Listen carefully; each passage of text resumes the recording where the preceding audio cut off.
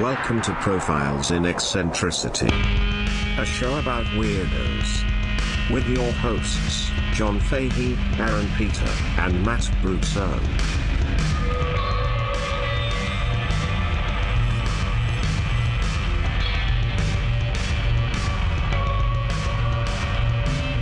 Hello, folks. Welcome to Profiles in Eccentricity. This is the very first of the bonus content. As a die-hard maniac profiler, a baby profiler, is what I call you folks, you fuckers. This is going to be the first of Stuff We Love, something I wanted to share with y'all to get to know us better. I'm joined by, I want my high-functioning pervert, Mr. Aaron Pita, prettiest boy under the sun. Hi there, Aaron. I am a high-functioning pervert. Aaron Pita, that's me. Wow. How are you?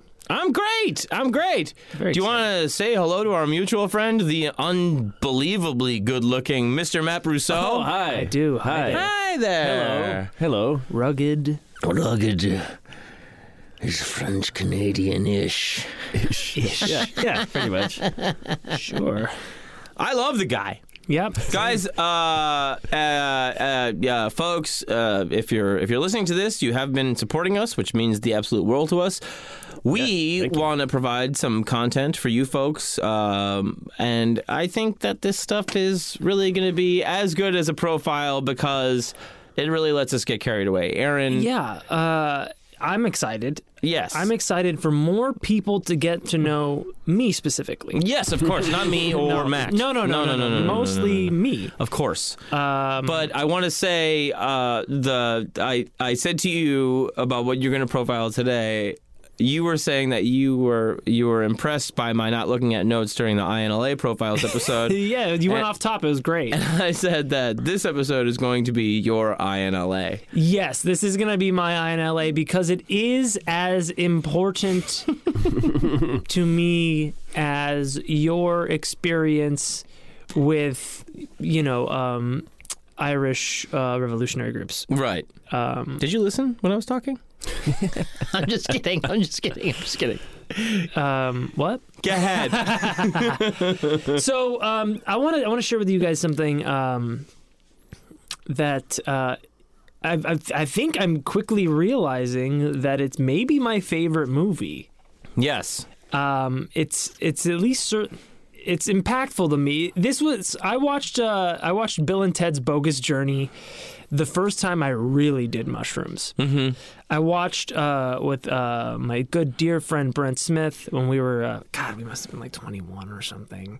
For the first time? Like we went hard. Okay. The first time I really tripped. Okay, no, but it was the first time you saw the movie? No, it wasn't the first time. I'm sure I saw it on Comedy Central or something growing up. Okay. But we watched Ghost Ship with Juliana Margulies. Right. And then Bill and Ted's Bogus Journey. Mm-hmm. So Bill and Ted's Bogus Journey is the sequel to the big hit Bill and Ted's Excellent Adventure. The sequel came out in 1991. Mm-hmm. And guys, it's original in 89. The original was in 89. Yeah. That's right. It is so good. Roger Ebert, I'm going to paraphrase Ebert, but he said that it's the type of movie that you judge yourself for snickering at, but by the end of it, you applaud the movie for its sheer originality and weirdness. Right. My takeaway as a person that only saw it as a young person, and I loved Excellent Adventure when it came out, but I do remember it being like, I was like, oh, this is very true to title. This is kind of a bummer. The Bogus Journey. Yes. I really was like, I love these guys, and I still had enough fun going with them on another thing, but it is... It's dark. Yeah, so the original title was Bill and Ted Go to Hell. Wow. And Orion Pictures did not want that. No. They didn't even want to do what they do to the characters in the movie, which is spoiler, and I'll get to it. They kill them. They wanted them to in the same vein as the original movie. In the original movie, Rufus brings the time traveling phone booth, and they go back in time they basically kidnap famous characters through history and bring them to their history presentation so that they can pass the class. It's Billy the Kid, Abraham Lincoln, Genghis Khan, Socrates, Joan of Arc. And in Orion Pictures wanted them to do, instead of what they eventually did, they wanted them to travel into various Dimensions. Works of literature. Oh. Yeah, but even the cast, like Alex Winter and Keanu Reeves and Carlin, weren't into it. And Right. so they let them do the original. So the movie opens up in the future in 2691, and George Carlin, Rufus, he's teaching a group of pupils at the Bill and Ted, basically utopian high school. The future is a utopia because of the music that Bill and Ted, aka Wild Stallions, used to unite the world in harmony. Right. And which is being excellent for to each anybody other. that doesn't know. The premise of the first movie is Bill and Ted have to graduate so that they can become the saviors of. So that they can eventually win the battle of the bands, spread their music around the globe, and unite them under the motto of being excellent to each other. So Right. in the original movie, they do pass the class. Yes. And the second movie opens up, and Rufus is there in the future, and he he comes in the phone booth. And he pops out, and he's being all Rufus-y, George Carlin-y, and he says, class, my most excellent pupils, I've brought to you for today's lecture on acoustical reverberation. I've brought Thomas Edison, and for the musical portion, I've brought Johann Sebastian Bach, and from Faith No More, I've brought James Martin, who comes out. James Martin from Faith No More comes out and says, "Station." Right. As like a salute, right? And it's kind of ambiguous. You don't know what that means. And then he says, I've brought Rhea... Phalanx or whatever, who, of course, you all know invented the stationographic oxygenetic hyperdella reverberator. And it's hard to believe what our world would be like without that. It's just like the weird, most like George Carlin wordplay.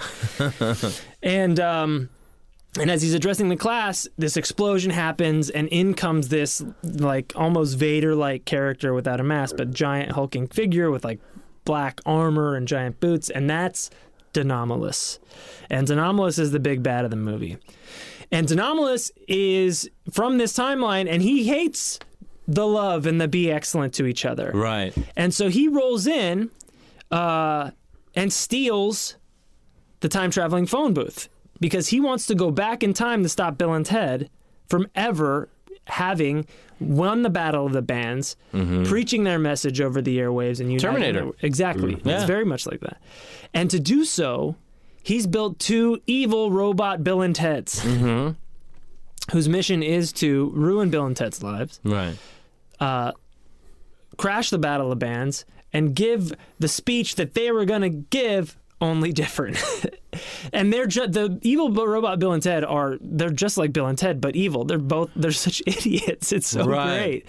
And even Denomulus is frustrated with them. He's like, I hate them.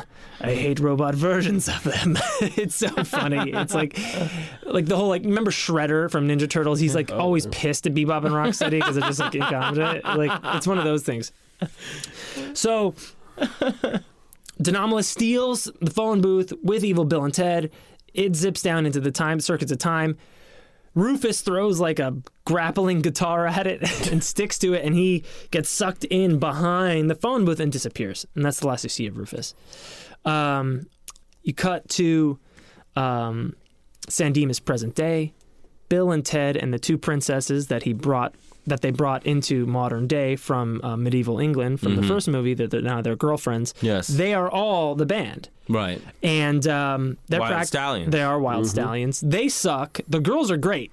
The girls play drum and bass, and they're great. You're right. And Pam Grier is the head of the Battle of the Bands, and it's Pam Grier, really? Yeah. Wow. And she's like, guys, you guys got to, I shouldn't even be letting you win this, but like, you guys are great and you were so popular. The girls are great. You guys suck. You guys need to practice. And Bill and Ted are like, well, they had 500 years head start. So, then they have to, then it's the girl's birthday. It's one of the girls' birthday. So they go back to their house, and they're having a birthday for one of the princesses, and Ted's dad is there talking to Ted, and Ted's like, Dad, if we win the Battle of Bands, I'll totally be able to pay you back that money that I owe you. And the dad's like, and if you don't win, Ted? And he's like, well, I guess I can sell more blood. And so the dad threatens him with sending him to the military academy in Alaska. And comes Colonel Oates from the military academy. Colonel Oates comes over and he says, "You know, Ted, it's not too late for you." And then he looks at Bill and he goes, "Not too late for either of you." And then he looks at the two girls and Bill and Ted and goes, "For all four of you." And he's just staring at him.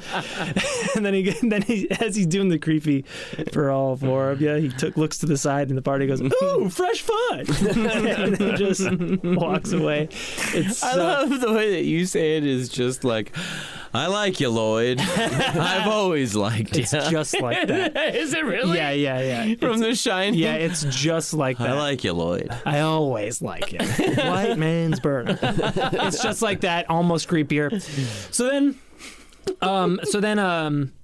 then the guys are just hanging out, and Missy comes over. Missy was Bill's stepmom in the first movie. They went to high school with Missy. Right. But Missy marries Bill's dad in the first movie. So he's like, "Hey, Missy, Mom." And then you see Missy in this movie. Missy walks over to Ted's dad and starts making out with him. Right. And then Bill's like to Ted, like, "Oh man, it's totally or Ted says to Bill, "Man, it sucks that Missy divorced your dad and married my dad." And Bill's like, "Shut up, Ted." And then they go, "Man, your dad doesn't look so good." So they cut over to Bill's dad, and he's like bags under his eyes, eating a Twinkie and shit. Like, it's so absurd and depressing and so funny. Okay, so then they excuse themselves, they take the girls outside, and they propose to the girls. Mm-hmm. And they actually say, like, "Will you marry us?" It's like this weird codependent relationship. Like, what we're trying to say is, "Will you marry us?" And they say, "Yeah." And so then they go, the guys, they go back to their apartment, and they're walking up, and Bill says to Ted, he goes, "Do you think now that the girls are going to marry us, they'll stay over?" And the dialogue is so brilliant because they're very Shakespearean, for lack of a better word, because Ted goes, "I know, you're right. Our girls are most chaste." It's so great. They learned a lot in their travels. So then they're in the apartment, and they're like, "Oh man, we can't even afford our own apartment. We got to get our shit together for them to marry us." And then they get a phone call. And it's the princesses. And the princesses are like, "You guys are losers. We're not going to marry you. We're quitting the band. Whatever." And they're like, "Oh, it's the girls. They're not good. What? How do they call us so quick?" And there's no cell phones back then. Right? And so then they're super bummed out immediately. And then ding dong, someone's at the door. Open the door. It's Bill and Ted. Hey, Bill, Ted. Hey, Bill. Hey, Ted. In walk Bill and Ted. Audience knows that it's evil robot Bill and Ted. Yeah. Bill and Ted, especially Bill just thinks it's future versions of them. Because they've seen them before in the last movie. Exactly. So Yes. Ted goes, "I've got a bad feeling about this." And Bill says, "Ted, if not for the prior intervention of our future previous selves, would we have ever passed history? Met the babes? Or had a most excellent adventure through time?" Wow. Good point. All right. So I got a bad feeling about this, though. bad feeling. And he's right. He's like he's the Moral compass, perhaps. I think he's more of the energetic siphon of the two.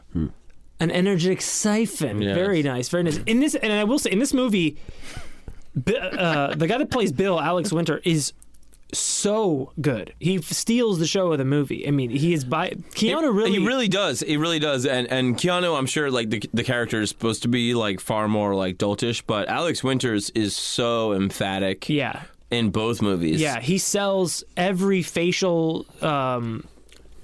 It's just like making you believe that shit. It's like Wayne's World, where you're just like, oh, I've never met anybody that talks like this, but it makes sense. These guys are doing it and they're selling it, so I believe it. Yeah. And the exact same thing happened in Bill and Ted, but mainly led by Alex Winter. Absolutely. Yeah. So then you have the robots like, hey, we're gonna help you get the girls. We're gonna take you to the desert, because that's what the girls said they are, right? So they get in the van, and evil Bill and Ted are driving good Bill and Ted through the desert, like through the night into the morning. And like Bill and Ted are in the van and like, hey, it's pretty cold back here. Can we get some heat? And they're like, shut up! And Ted, remind me to be much nicer to myself in the future. Like, there's all that stupid time shit. Yeah. And so then they get out of the van and they're like, oh, all right, cool, that's fine. The princesses aren't here. And the evil robot Bill and Ted are like, sorry, dudes, we're going to kill you now. Yeah. They're like, wait, what? You're a dick, me. And Before this, the thing that really stuck out about this to me was they show the Star Trek episode. yes. So as they're waiting for... as they get home, they're watching the episode of Star Trek where Kirk is in the desert at Vasquez Rocks. Yes. A fortune in precious stones. I'd trade them all for a trusty phaser, or a good solid club. And then when they go to the desert, they're at Vasquez Rocks. Right. So then, so the evil robot Bill and Ted give up, let the cat out of the bag and say, we're not really future versions of you, we're evil robot us's. And they pull up their shirts and like show like the robotic Six-pack. yeah.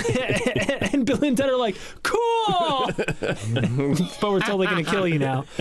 So then they take him up to the cliff at Vasquez Rocks, and their whole evil robot Bill is holding Ted over the cliff. Evil robot Ted is holding Bill over the cliff, so they can do that cool like split screen and show all four of them on the And so Bill and Ted are like, guys, robots, evil robot us's. Even though you're about to kill us, I want to tell you something. And they go, we love you.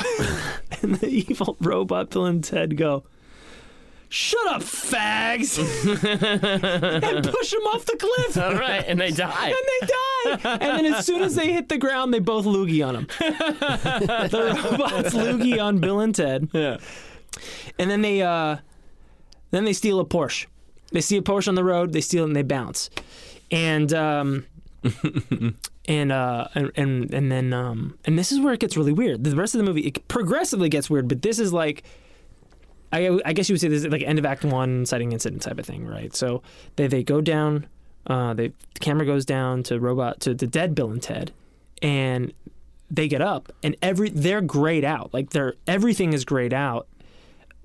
They did a combination of makeup and wardrobe change. It looks really, really cool. Yeah. So they're all grayed out, and they realize that they're dead, and then the Grim Reaper shows up, and the Grim Reaper basically tries to take them, to the afterlife. You're going to be here forever. You're going to be in the afterlife forever.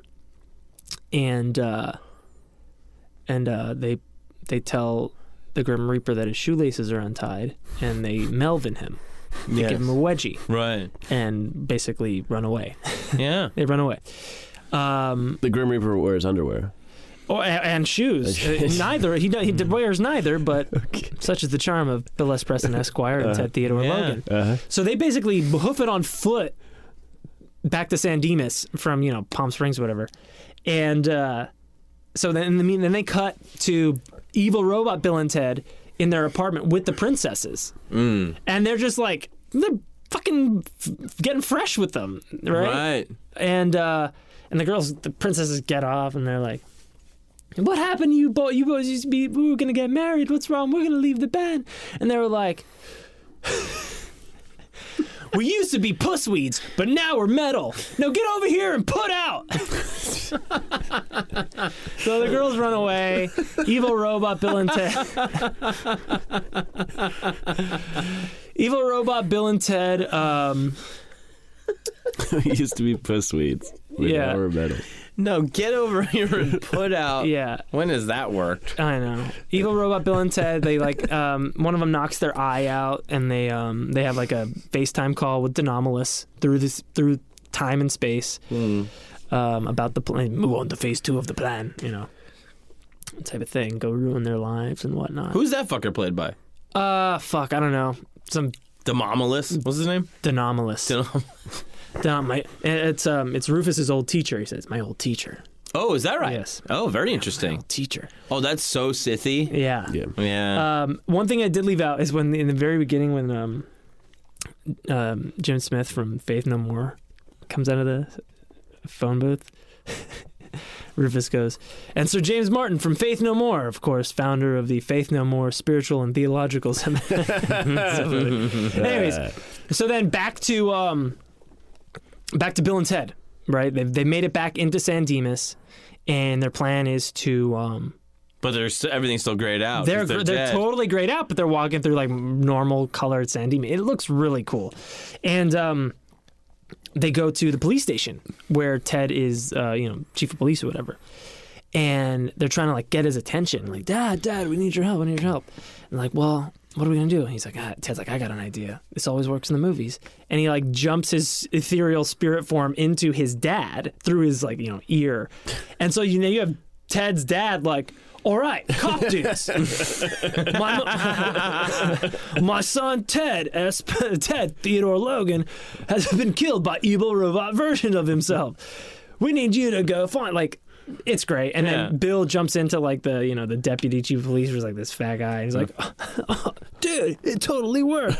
Oh, donut. And like, it's so funny to see like the other two like adults pretending to be these fucking stoners. Yeah. I mean, for those actors, that's see you later, cop dudes. That's the role of the career for those guys. They leave their ethereal bodies. They leave the bodies of the cops, and then they find like that didn't work. Nobody believed them, right? So then they're like, oh, let's find Missy. So they go to Missy's, and she's like new agey, right? So Missy's having a seance with like all her lady friends and like their gay boyfriends and stuff. It's like super like, I'm trying to contact, who was it? Aristotle. And then the other one's like, Ty Cobb. like all the people that they're trying to contact are so... President Chester A. Arthur. The names are so funny. Ty Cobb. Missy's trying to... Missy, and I want to contact Ty Cobb. That's the last fucking guy you want to bring back to hang out with. So true. It's so funny. And Ty Cobb. The movie is filled with little fucking things like that. It's the smartest dumb movie ever. Right. So they're doing the seance, and so Spirit, Bill and Ted, they start hovering over like, Missy, we've been killed by robot usses, save us. And people are freaking out. And she's like flipping through books, and she gets her like Banishing Evil Spirits book out, and they all start chanting, and a wormhole opens up, and Bill and Ted get sucked in it. And then Smash gets to them, and they're falling just in eternal blackness, falling forever, falling. So long that it's they're just falling. Man, this is a really deep hole. You want to play 20 questions? Yeah. Animal, vegetable, or mineral? Mineral. Are you a tank? Yeah! One question. Then they hit the ground. Mineral. Animal, that's how you played 20 questions back in the day. It was animal, vegetable, mineral. But tank. Yeah. Tank. Yeah. So then they land, and they land on this, like, they're in hell, right? So they're on this, like, it's this red, steamy hellscape on a floating, crag attached to a chain, attached to a giant like iron gear machinery, right? And a giant devil-like figure. And Ted's like, "Where are we, dude?" He's like, "I think we're in hell." And he goes, "Oh man, we've totally been lied to by our album covers." And then they start like talking shit to the devil, like, and they want to get some FaceTime with him or whatever. And so he's like it activates the gears and it pulls in the rock that they're on, and then they jump up onto the machinery and they're like, "Dude, if I die, you can totally have my album collection." And my Megadeth collection. And he goes, "We are dead." "Well then, dude, it's all yours." "Oh, thanks." It's just pure like friendship love that's between them, oblivious of what's going on, is really beautiful. Yeah. And so they get into this like giant iron, kind of basically looks like a gargoyle, and they're kind of like hunched down. It gets really Beetlejuicy and like weird forced perspective comic booky stuff in this movie. It's I think they took a lot of cues from Beetlejuice. Yeah. Like all the angles and just weirdness. And so they're It was. I mean, Beetlejuice was the thing where it was just like, we can make this big dumb world out of nothing. yeah, and it really reminded me of it, especially with how dark it is, right? Yeah. So they are they're crawling through these like crawl spaces, kind of like from Cube, right? Like, and there's like it's iron and rust and steam and noises of gears and gnashing of teeth and screaming, oh, like that kind of stuff. Yeah. And those screams are so scary. oh, dude. it's so creepy. That's very Cube too. That. I didn't mean to. I'm a good person. Backwards. Yeah. Stargate. And you're like, fine. Oh, fine. And so then they crawl they crawl into this room, and it's like an army barracks, and it's all like fucked up perspective, right? It looks like it goes on forever in the background, and then you just hear like stomping of feet, and they look, and it's fucking Colonel Oates. Right? And Colonel Oates, oh, you're going to be in here forever. Drop down and give me infinity. And so they drop down and start doing push-ups. And they're like, dude, there's no way I can do infinity push-ups. Maybe if he lets us do them girly style. You're not strong boys. You're silky boys. Silk comes from the butts of Chinese worms. What? Brilliant.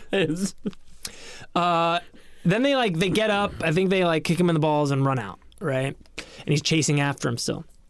So then they're back in that weird cube hallway thing, like, oh, dude, Oh, I know what's coming up here. dude, I think we're in our own personal version of hell. Let's split up. Right. Huh? No, yeah. So they split up, right? And then it gets even fucking weirder. Yeah. So Ted goes into his, Bill goes into his. So Ted ends up in this, like, it's all pink and again, very Beetlejuicy, funky angles and I remember forced this one. perspective. Very scary. Very, very, Very scary. scary. As a young kid, this shit was scary. Oh my God, it scares me now. And Yeah. remember, the first time I really watched as an adult, I'm tripping my fucking balls off. Okay, so they've just Melvin Death got sent to hell from a seance. Yeah. Had an army instructor call him, Silky Boys and all that.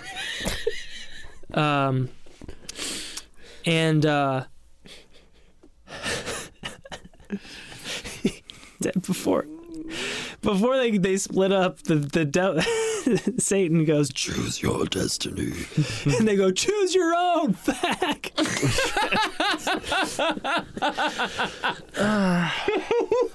The 90s, huh? So funny and so wrong, problematic, but Also, what does it even mean? what does it mean? I think they were just Choose your own. That's Find what I'm your saying. own path. So they split up. What? Ted is in this like all pink. It's like his old house. And Yeah. he hears like a hopping, and there's So not fun. and he eats an Easter basket, and he's eating it.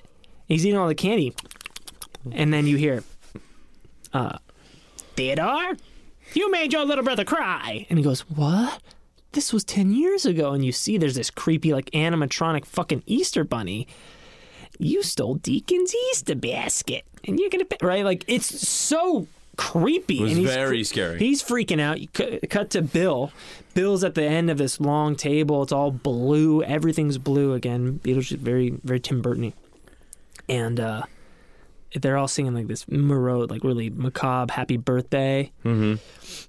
And Tiny Bill, they're all wearing their same clothes too. So Tiny Bill, little young Bill's wearing the same outfit too. Yeah. He's like, oh no, it's Granny S. Preston Esquire. And she's at the other end of the table. And she's like, William, didn't you have a kiss for your dear old Granny? And she's like, they zoom in on her face. There's like moles and mustache. It's actually played by Alex Winter. Really? Yeah, it's Alex, and it's so gross. Wow. It's so creepy. And That's like, so yeah. cool, though. Yeah. I didn't know it was done by him. That's so cool. Yeah. Don't you have kissed your dear old granny? Bogus. All those lines, right? And they jet out of there, and they're being chased by the Easter Bunny, Granny S. Preston Esquire, and Colonel Oates down this hallway, right? And they both meet up. They meet up again. They're running out, and they go, "Dude, what? Hell sucks. Totally. We should man, we should just go back to the Reaper." And the Reaper shows up. Oh. And like the hell blacks out. They're just in blackness again. And No shit. yeah, Reaper shows up and like, what do we have to do? He's like, you can challenge me to a game. And so this, if you beat me, I will.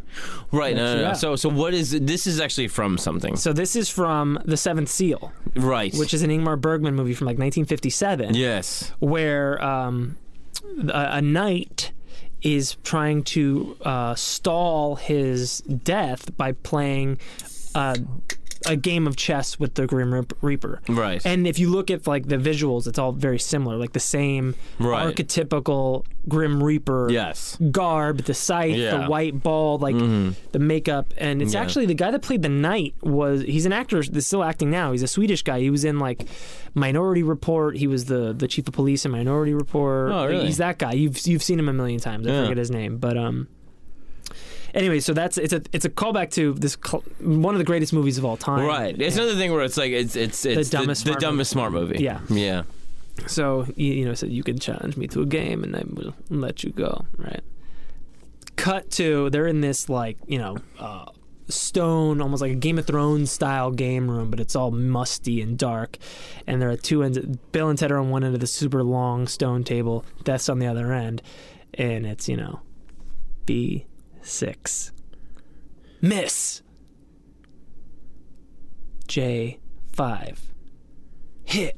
They're playing Battleship Right. with Death. Yeah. And so Bill and Ted, they confer, and he's like, all right. H7. Hit.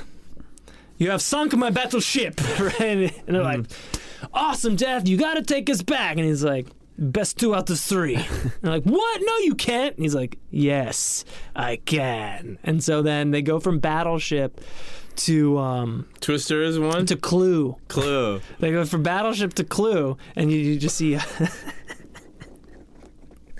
Death he's standing by himself in the corner, and he's looking over all his notes, and he's like, I believe it was Colonel Mustard in the study with the candlestick. And they open it, and he's like, sorry, dude, it was Professor Plum. Best 3 out of 5. Smash got 3 out of 5. They're playing electric football. And it's just their guy's just like spinning in the end zone. And they don't even say anything but 5 out of 7. Damn right. Now they're playing Twister with Death. Ted's spinning the wheel. Bill's on there, entangled with Death. His robes are everywhere. And it's right foot green, and Death is trying to do this impossible move, and he brings his death foot up to Bill's face, and he's just like, oh, he gets a whiff of Death's feet and almost falls. You hear something rip in Death's joints and falls down. And they win. They win. They 5 out of 7. On Twister is the one. Twister is the one. Yeah. And It's the ultimate party game. It is. Yeah. It's a life or death matter. And so Death says, I will take you back. Wait, Right. does he have a French accent? No, it's like this weird, Austrian or Norwegian. Okay. I imagine it's like Finland, Norwegian, the Scandinavian areas, Yeah. because that's where the movie, that's where The Seventh Seal was made. So, and that actor, he was the villain in Die Hard 2. No shit. Yeah, it was the villain in Die Hard 2. Huh. Nobody watches Die Hard 2. No, Die Hard 3. Yes. Die Hard 3 is amazing. Die Hard 1 is incredible. 2. But Die Hard 2, what? They're on a plane, not in the air? No, Yeah. I don't care. So then they're like, and Death, you were a most excellent and gracious competitor. It's like, don't patronize me. I will take you back. And it's like, Dad, before we go back, could you help us find someone to build something? Because their idea is the only way we can beat evil robot Bill and Ted is if we build good robot us's. But we're not smart enough to do that. So Death is like, of course, you've beaten me. I'm at your service, right? And so they arrive at the pearly gates of heaven. So Death, the Grim Reaper, white face, garb, scythe, Bill and Ted are at the gates of heaven. Huh? They the announcement is like, welcome to heaven, only the most pure and just can enter. And they're like, oh shit, dude, I don't know if we're going to be able to get in. So they go, hey, wise dudes, over here. And like 3 people look, come over here. And then off screen you hear like, and they mug them and take their clothes. And they sneak into heaven, right? So they go up to the pearly gates. With death. With death. So they mugged 3 wise men with death. Yes, and so it's Bill wearing like the overall. They're all wearing the clothes. Death is just wearing the clothes over his death garbs. So funny. They're waiting in line, and the guy, the door guy, who is jazz blues musician Taj Mahal, is kind of like the St. Oh, Peter. Springfield, Massachusetts native. Yes, Taj Mahal. It's very nice. Very, very nice. The question to get in is, what is the meaning of life? And Ted's like, every rose has its thorn. And every night has its dawn. And Bill's like, every cowboy sings a sad, sad song. And Death is like, every rose has a thorn. And then they get let in. And they get an audience with God, right? As you do. You get an audience with God. Oh, and meanwhile, also, I don't remember this part at all. Also, I mentioned earlier that the Faith No More guy, he said station, right? Mm-hmm. Evil Robot Bill and Ted are also using station as like a cool, awesome, like a thing, like a right on, all right, great plan, right on, station. Right? Yeah. So anyway, they get to God, and Bill and Ted are like, God. Well, first of all, we just want to that you are a most just and benevolent creator, and we want to congratulate you on your creation of Earth. Bill and I enjoy it on a daily basis, along with the other planets, Mars, Jupiter, Uranus, and then they do their little air guitar thing. The air guitar thing is so great in this fucking movie because it's always different depending on like who's doing it or who's situation. So like when Bill and Ted do it, it's always like when Evil Bill and Ted do it. Yeah, it's a little more metal. When Evil Bill and Ted do it, it's a little more metal. That's so when funny. Ted jumps into his dad's body and Ted's dad is looking at Ghost Bill, so Ghost Bill does his guitar like, and when Ted's dad does it, it's like ding ding ding ding like acoustic. It's so funny. Anyways, so they get their audience with God, right? Well, you're most just and benevolent creator. Thank you, Mars, Jupiter, Uranus. We mugged 3 people to get in. Sorry. You probably knew that. Evil, we need your help. We need the most brilliant scientists in the universe to help us build something so we can get our princesses back and all that, right? And you just hear one word from the voice of God that is, station, right? And this glowing orb goes down and manifests as like a little disc. I guess it's a map, right? I don't know what it is, but it's a little disc with some writing on it. It seems like a map. And they walk off screen. Death comes back on screen, looks up at God and goes, they Melvined me. Just walks off screen, right? So now they're in heaven and they're walking around and it's like a who's who of heaven, right? You see like famous kind of characters and you see it's very like eclectic. It's heaven, so it's from all over the universe. And there's like a crowd of people. And then you see like Albert Einstein is like fire, and Benjamin Franklin's like smoke, and in the middle of the crowd are 2 little Martian. They look like trolls, like little hairy, kind of like gremlin-y, weird looking guys, and like they're making that kind of thing, and they're playing fucking charades. Smoke, fire, smoke. That's right. And Death chimes in. Butch and Sundance, the early years. And everybody stops like, Death. And they keep doing charades, and then Einstein gets it. Smokey and the Bandits 3. Smokey is the bandit. Yeah! And everybody cheers. It's great. And so there's the 2 aliens in the middle of the group, and that's Death tells them that's station. That is station. And Bill and Ted are kind of like taken aback, like, huh? And Death is like, well, did you honestly think the most brilliant scientist in the universe would be from Earth, And so they tell Station, like, we hear great things about your scientific ability, Station. You're great. Would you help us build good robot us's to beat the evil robot Us's so we can save the two most excellent princesses, win the Battle of the Bands, unite our planet in harmony, right? And they're like, yeah, right? So they, then they just like wake up at the bottom of the canyon in the desert, pulling like worms out of their ears and shit because they were dead and now they're alive. Death falls from the sky, and then stations there, and their van is still there, so they hop in their van. And they drive to like the Do It Center or whatever they call it, like, and they get out of the no. Okay, so they drive to the Do It Center. They go into the Do It Center, and there's just like a little montage of them like shopping for shit, buying like dust busters and ducting and electrical tape and all this other shit, right? Mm-hmm. And like. Death is like pushing the shopping cart like a bitch. Some dude's smoking in the store. It's actually a director, by the way. And the dude's smoking in the store, and Death pushes by him and goes, "See you real soon." It's funny. It's so funny. So then they get out into the parking lot. They load all the shit into the van, and again it gets super weird again. Station. The two little gremlins, they square off at each other in the parking lot, and they just sprint at each other and like form this primordial ball of glowing goo, and they become one giant like super station. Huh.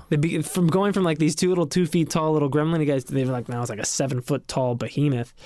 And that's fucking Station. He cracks his knuckles, gets in the van, and just starts they race to the Battle of the Bands. In the back, Station is like building all the shit, and Death is like, I helped. That is like he gets cucked so hard by like every situation, and all he wants is some recognition, you know. Like, I made the wigs. He wants to hang the whole time. Yeah, it's so funny. He really wants to hang. I made the wigs. Yeah, it's so good. He always wants to be partying with Bill and Ted. Yeah, it really is great, and there's whispers of he's on the cover. With them. Yes. I think he was, when the cartoon got made, I think he was in the cartoon. I could be wrong, but it's such a perfect trio. I mean, it's almost as, it should be Bill, Ted, and Death going forward because it's so perfect. Anyway, so, doing the stuff in the band, cut to the Battle of the Bands. Pam Greer's are like waiting. Oh, where are they? Meanwhile, Primus is playing. I don't know. No. Yeah, Primus is in the movie. Primus is in the movie? Yeah, Primus That's is in the movie. amazing. God, I haven't seen that movie in a long time, dude. Yeah. Oh no, Bill and Ted are there. Evil Bill and Ted are there. Yeah. And they're like warming up their instruments. Oh, and they gotta follow Primus. Right. Well, they're gonna bail it. They're just gonna fuck it up. That's their point. Well, the point is to fuck it up. Right. And the princesses are like hung up from the rafters, and we're just gonna kill them when we go on stage. Wow. Yeah, it's crazy.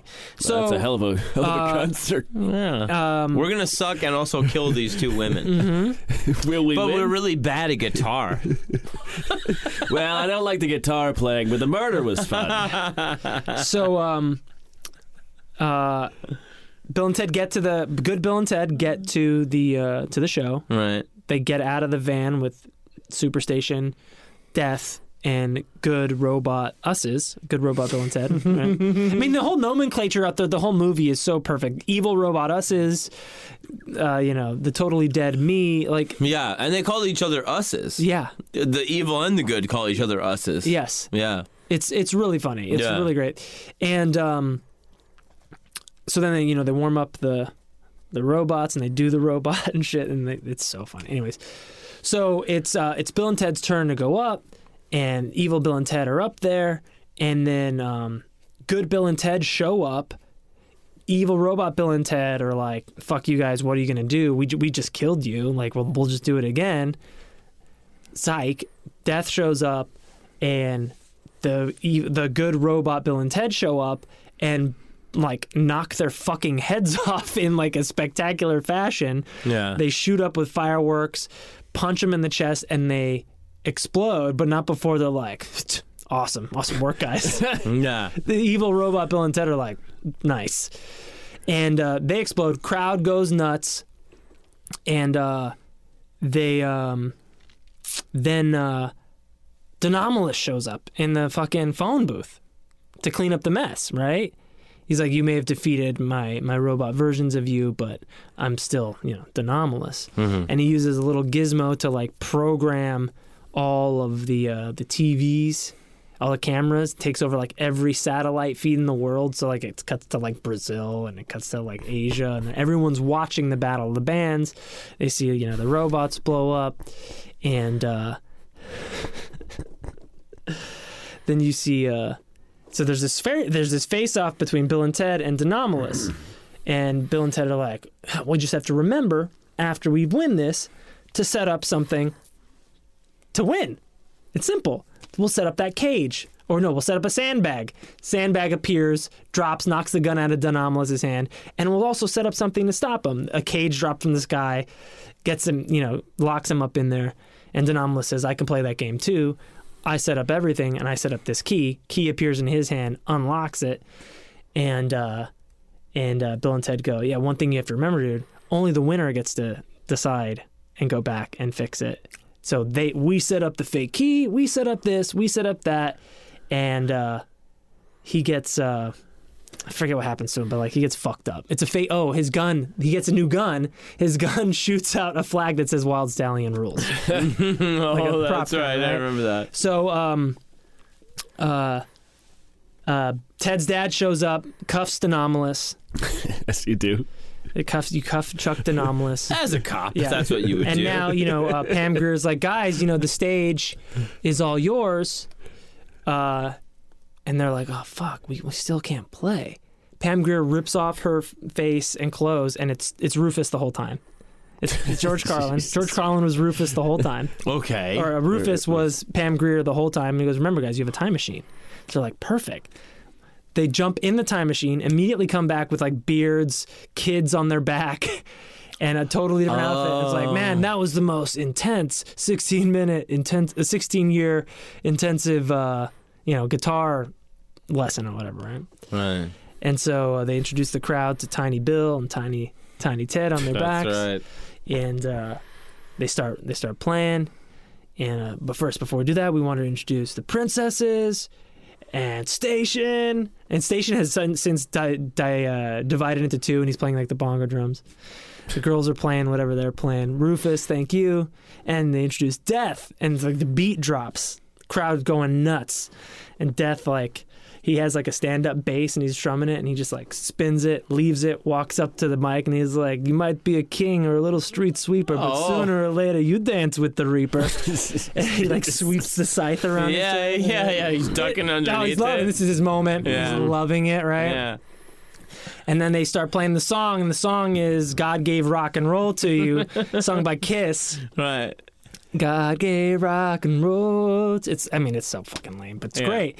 And then so all of this is being broadcast around the world. So the whole Denomalous unwittingly leads set forth to the wheels Bill in motion to Bill and Ted uniting the world under their music, right? And so that music keeps playing. Everyone's in love, and then it just shows like like the spinning newspaper cover and like the magazine covers of like different headlines as they follow like the stereotypical rock band arc. Like, Bill and Ted, defeat Denomalous, Bill and Ted play the Midwest. Crops yield increased 30%. Bill and Ted play the Grand Canyon. Missy to wed Chuck Denomalous. So Missy goes from marrying Bill's dad to Ted's dad. She marries Denomalous. You find out that Rufus says, like, his name's Chuck Denomalous, my old gym teacher. By the way, sit-up champion of 2968. What else is that? Reaper starts solo project, album flops. Reaper joins the band again. Bill and Ted play Middle East, world peace achieved type of stuff. All right. And then the last one is like Bill and Ted play Mars or something like that. Right. It's the end of the movie. So when Aaron was getting ready to watch this shit to psych himself up about doing the episode, and he was telling me, he got really hyped up about it, and I always say Aaron has the most unique ability to make. And which I'm not saying this is a shitty movie by any. I get it. But you have made shitty movies that I truly hate, minute to minute, much better. Yeah. By telling me, like we watched Batman and Robin together. Oh, or no, Batman Forever. The one with Jim Carrey. The one with the Riddler. yeah. So we watched that Chill together. out. And he was No, that's Robin. That's Robin? That's Batman and God, Robin. No, they're both terrible. That's really bad. But I also thought that Batman Forever was unforgivable in hindsight. It's bad. And Aaron was showing me some stuff where he was like, "Do you see what they're doing here?" Like the thing where you're saying they were mimicking the Riddler and Two-Face were mimicking like Batman and Robin and stuff like that. Exactly. It was great. So So I think you really have a very special knack for seeing the best in what other people would think are bad movies. But Bill and Ted is a very special thing because it is a movie that is kind of very highfalutin, making fun of it being highfalutin. Bill and Ted. Yes. Yeah. Bogus Journey specifically. Bogus Journey for sure. It is. I mean, there's no time travel in it except for the very end. Right. It's not a time travel movie. I kind of can't believe it got made. Well, the first one made a lot of money. Yeah. On a no budget. It was like a non-union independent movie. But you know what I don't like about the second movie is I don't like the idea. Like when they go on the time adventure in the first movie, you know why? Because they can't fail. But in the second movie, there's no reason why they have to. They have to win the battle of the bands. Well, they do have to win the battle of the bands, but there's nobody there like Rufus to shepherd them through that. There's nobody to stop them from dying. Right. It's just that, like, their specialness is not explained in the sequel as much as it is in the first movie. That's my problem with it. Do you need their specialness explained? They're Bill and fucking Ted. It's special enough. At the I can tell by the way you're repositioning yourself in your chair that there's some umbrage Here's how special on what I'm saying. Here's how special they are, John. At the birthday party for their girlfriends, Yes. up on the wall it says "Happy 521st birthday." Right. Everyone knows they're time traveling, Right. brilliant stoner guys, Yes. and they still his dad still gives him shit about not having a job. Yeah. Yeah. They know their destiny when nobody else doesn't. Right. Right. And I think I think the message there is you don't need somebody to explain your specialness to you. No, but I think you know what I mean. I don't, and I'm not mad. I just don't know what you mean. I think there's nothing like in the first movie. There's something to explain. Like, listen, you guys are going to make this out of this fine. The other Bill and Ted, future Bill and Ted in Excellent Adventure, come out and be like, dudes, it's going to be wild. And then, everything's going to be okay. But in the second movie, there's really no shepherd like Rufus. Right. It ends up being Death, kind of. Mm-hmm. But you have no idea that Death is going to be cool. Right. So I wish that there was some more explanation of why, again, these guys were so chosen for being so special. And I'm willing to suspend my disbelief that they are, even though they're fucking idiots. Right. But I guess I kind of see what you mean. And apparently the movie that's in somewhat of pre-production. And that's what I was going to say. Is that's what I want out of the third movie. The third movie. I want something out of the third movie to show me why these guys are so special. That's the plot of the movie is they're both 50-year-old men and they still haven't written the song right to change the world. Yes. And it's written by the same guy, directed by the same guy. So I think I mentioned this to you a couple of days ago. So the writer of both movies is somebody named Christopher Matheson. Yes.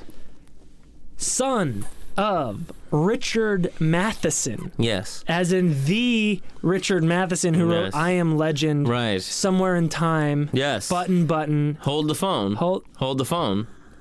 Did he actually write that Star Trek episode that's in the movie?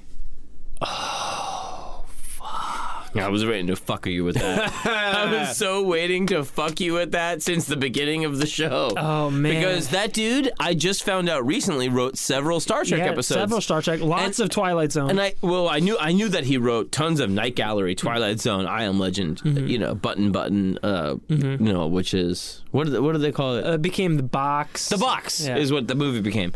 But I didn't know he wrote a ton of Star Trek. No shit. And I was like, my Star Trek intake is only the reboot stuff, the new stuff, which I love. You never watched the original series? I've never watched a single thing of original Star Trek. It's really great. I'm sure it must be. Yeah. But I love Matheson so much. Yeah. As a writer, that I was like, I would start just with his episodes, and I would not be surprised in the least if that episode was from his dad's. I wouldn't be surprised. It would have. I mean, that would make perfect sense. It would make perfect sense. But now with that information, the whole series of movies make sense to me more now because they're so weird and trippy. The first one is all sorts of time travel paradox stuff, like future versions of you coming back to tell you, hey man, everything's gonna be okay. I'll prove to you. What number do you have behind your back? 3. Oh shit, 3. What number are you thinking of? 69. All that, and then the other one is they go to hell and heaven, and they play death in this game. It's so weird. Yeah, that it totally makes sense. That and I think there's something about those movies that is like a lot of times science fiction is played for paranoia's sake, where it's like it's played for like, well, you don't know what could happen. So what if? And almost the exact opposite happens in Bill and Ted, where it's like, dude, you know what's what. You know who we are. Yeah. The other version of yourself comes back and is like, not much has changed, idiot. Yeah. Don't get weird. Yeah. And I think that's so reassuring to like the human spirit. Yes. To tell them like, it's all the only thing we have to fear is fear itself. Right. Stop being a weirdo. Everything's fine. After they on that same note, after they beat death at the game, Bill still goes, "Hey Ted, don't fear the Reaper."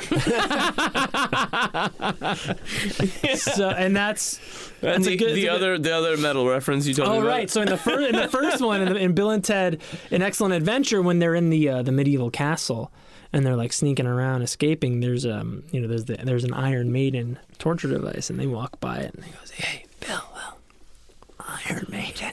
They do the metal thing. It's so great. It's so great. I love it. I'm gonna watch it again. I watched it again last night. Yeah. I will continue to watch that movie. There's just like there's always something little that I notice, but it's I think it also like follows like a very simple logical progression. Like this happens, which leads to this happening, which leads to this happening, which leads to this happening. Right. Like where I can just go off top with it. I think it's also just ingrained in my psyche because I was tripping my fucking balls off when I watched it. And the thing I was telling Brent, shout out to Brent, I said, I think this movie was written just for me. Yeah. And I think when I was tripping, I really believed it. Yeah. Because it was so weird, and God, I love that fucking. There is something, brilliant about making smart shit dumb. Yes. Yeah. Isn't there something that's it's one of my favorite things. Yeah, it's congratulatory where it's saying you know what, as smart as this is, it's not that smart. Yeah. And it's pretty base that you can get to it, and we're not so highfalutin. Right, but it does take a smart person to make something dumb work. Right. Yes, absolutely. Right. Yeah. There's an art form to it, and I really, really hope that the next one gets made and lives up to it. I was watching some interviews with Alex Winters and Keanu during the filming of the movie, and you can also almost kind of tell in the movie that Keanu really wasn't into it. I think he was going through that phase of his life where he kind of right after this he dove into kind of like some indie stuff. I think he did Speed in like '94, but I think he was getting tired of the roles he was getting, because the interviewer was like, "So are you gonna do a third sequel?" And Bill's like, or Alex Winter's like, "Well, we're gonna." He starts talking, and Keanu's like, "No!" He starts freaking out, like, "Buy it, sell it, slap it on a box, commodify." Like, he gets really pissed off. I feel like he didn't want to do it anymore. But I guess since then, obviously Keanu has become the man we all know and love. Being amazing. And he's everyone's on board for the sequel, for the third one of the trilogy. I mean, rest in peace, George Carlin. But the director, the writer, Chris Matheson, has written the script. That's so insane. Yeah. Chris Matheson is going to do all 3 of these movies. Yeah. That's so insane. And he hasn't done a lot of other shit. Did you look up his filmography? Because since you told me this, I haven't had time to, because this is like a 12:30 at night revelation from Aaron, all fucking chiefed up on weed at his house. And he's like, "Dude, you won't believe who wrote it." Fuck you. He's freaking out. I was freaking out. And so I was like, okay, cool. But also, it is the neatest trivia to me. I absolutely love it because Richard Matheson is like massive hero of mine. I love him so much. I think he's like the best sci-fi writer, combined with a guy that will just pull at your heartstrings forever and make super, super great sci-fi and emotional things. Like, I mean, like, he will break your heart, and it's a sci-fi story. Mm-hmm. Somewhere in Time is, oh God, it's a time travel love story, but it's not really sci-fi. There's no gadgetry or anything like that, other than I mean, if anybody reads I Am Legend, and he talked about when he finds the dog, and the dog is so scared of people because the whole world is vampires, and he's like, I have the dog finally captured in the house, and the dog is so feral and crazy, and by like 2 weeks later, I can pet the dog. Mm-hmm. And he's like, and then the dog licks my hand, and he's like, and tears just started streaming down my face. And then like the next sentence is, the dog died a week later, and you're just like, what? It is a brutal. It's a brutal book. It's so fucking good. So dig this about Chris Matheson. We have the same birthday. Shut up. February 25th. Ooh, girl. Girl. So some of his other movies, right? Mom and Dad Saved the World. You remember that one? No. You don't remember Mom and Dad Saved the World? No, also sorry. a very weird movie. Was it? Yeah, the family, the kids get kidnapped in some weird like intergalactic space war thing, and really, Mom and Dad Saved the World. I think it's got that pedophile dad from Beetlejuice. Perfect. Goofy movie. Goofy movie. Yeah. Dude, everybody loves Goofy movie. Yeah, they do. Mr. Wrong with Ellen DeGeneres and Bill Pullman. Huh. Bill and Ted Excellent Adventure. Mom and Dad Saved the World. I could guess the plot of that movie. Mr. Wrong. Mr. Wrong with Ellen DeGeneres and Bill Pullman. Yeah. She's like, I'm a lesbian. And he's like, oh, I'm interested. The Mister is what's wrong. Yes. Let's see what else he wrote. I just said Rapture Palooza, Stepsister from Planet Weird. Okay. He wrote the excellent video game adventure. Bill and Ted's Excellent Video Game Adventure. Oh, okay. Oh. Mm-hmm. What was that on? Oh, I don't know. Did Sierra do that? Is that one of those? Is that what I meant was that like a way later game, or was that like a game of the day? It was in 91, so it probably got released around the time of Bogus Journey. Shit. So it's like one of those point click from the early 90s. The Sierra games, Quest for Glory. Let's see, 91, it probably could have been on Super Nintendo.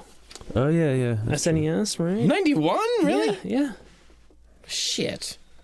Or NES, I don't know, but Chris Matheson, it blew my mind, dude. Isn't that crazy? It's so cool. It really put everything on another level. It's so for me cool. when I found that out, and that movie just keeps getting better for me. I think it just holds a special place in my heart. And I would love to see if Richard Matheson was alive to see it. I want to see if, you know what I mean? Matheson was alive to see it. Richard Matheson only died a couple years ago. Really? Yeah. God, that's so cool. Yeah, because I remember him. He kind of like came back into my consciousness when he died a few years ago. Yeah. Yeah. I mean, that was the cool thing about the Twilight Zone stuff was that, like, when those things started getting made, there was just like a bunch of weirdos that wrote for sci-fi magazines. It was like National Lampoons before fucking SNL. Right. It was just a bunch of weirdos that wrote this crazy shit, and then suddenly it was like, you can be on TV, and they're like, what? TV? Yeah. Hmm? Oh, it's so great. I would love to watch it with you guys. Yes. Oh, you sound so excited. No, I'm serious. I would absolutely love to watch it. It's really Because I've great. seen the first movie, like, enough to know it back to front. Yeah. You know, Ziggy Piggy, the whole deal. Ziggy Biggy. I know the whole deal. Yeah, and But Bogus Journey was tougher. It demanded more of audiences. But also, I think because of Beetlejuice, they thought they could get away with that, but they didn't understand, I think, how much charm. Michael Keaton had. Well, no, also, I mean, Tim Burton had. Tim Burton takes you to very dark places at that time, and he gets away with it. Where it's like, oh, yeah, we're in, like, the Death Hotel, and there's a waiting room, and you take a number. Like, it was, you know what I mean? Oh, like, totally, there's a lot of He stuff. didn't write the movie, though. No. But the way he shows it is Right. And he frames it, you, as You the can look audience, you take the part of Gina Davis and Alec Baldwin. Yeah. You're new to the experience of death also, and they're way more relatable than Bill and Ted are. Bill and Ted are just charming because they're Bill and Ted. Yeah. But there's not the relatable, like, oh, now they're in hell, and what's going to happen? You're watching it to see how these characters act in these spaces. It's Right. like, what would happen if Wolverine fought Batman? It's like a what if thing. Because you Yeah. know who these people are, you put them into strange situations just to see how they act. Yeah. Whereas Beetlejuice, you're kind of along for the journey into the what is it, the netherworld? Yeah. God, that's another good movie. It is. Guys, so be excellent to each other. Be excellent to each other. Thank you for listening to me do the entire plot of Bill and Ted's Bogus Journey. I have already heard you do it at work before. Yeah. I was like, one time at work, Aaron was seriously just like, he just went through the whole plot, and I was totally down with it, but I couldn't believe his commitment to telling everybody the whole plot to all of Bogus Journey. I took like hour-long breaks in between it. Oh, and yeah, I would just start up. Anyways, and then they go to hell. Yeah. It's 2 hours ago. But there's a ton to digest there. Yeah. There's so much to digest. So many little lines. It's really funny. I I haven't seen it, but I must. I must You see have it to. now. I own it on Amazon Prime, so if anybody, you listeners, you got an open invitation to come over and watch it on my big screen. Yeah. There it says. maybe the Patreon fans should watch it with us. Yes, for whatever level of teak. Patreon, you At get the to watch teak. it. Oh my God, I bet we could rent the You teak can out. totally rent the We could rent teak the out. teak They out. need Do some that. poppers. Yeah. Try it out. Try it out. I think we're gonna call that one right there. Yeah, and everybody, thank you for listening. Aaron, thank you for regaling us. Thank you. It's With the really tale. special to me. I know it is. I don't know what else to say. It But makes thank you you for so happy. listening and thanks for help supporting us through Patreon and letting me gush about something that I really, really love. And, Yeah. and shout out to Brent Smith. Love you. Thank you for introducing me to the movie On Mushrooms 15 fucking years ago. Thank you, Brent. My name is John Fahey. I love you. Matt, what's your name? Matt Brousseau. Do you love me? Yes, I do. Yes. Now listen, you might be a king or a little street sweeper, but sooner or later you dance with the Reaper.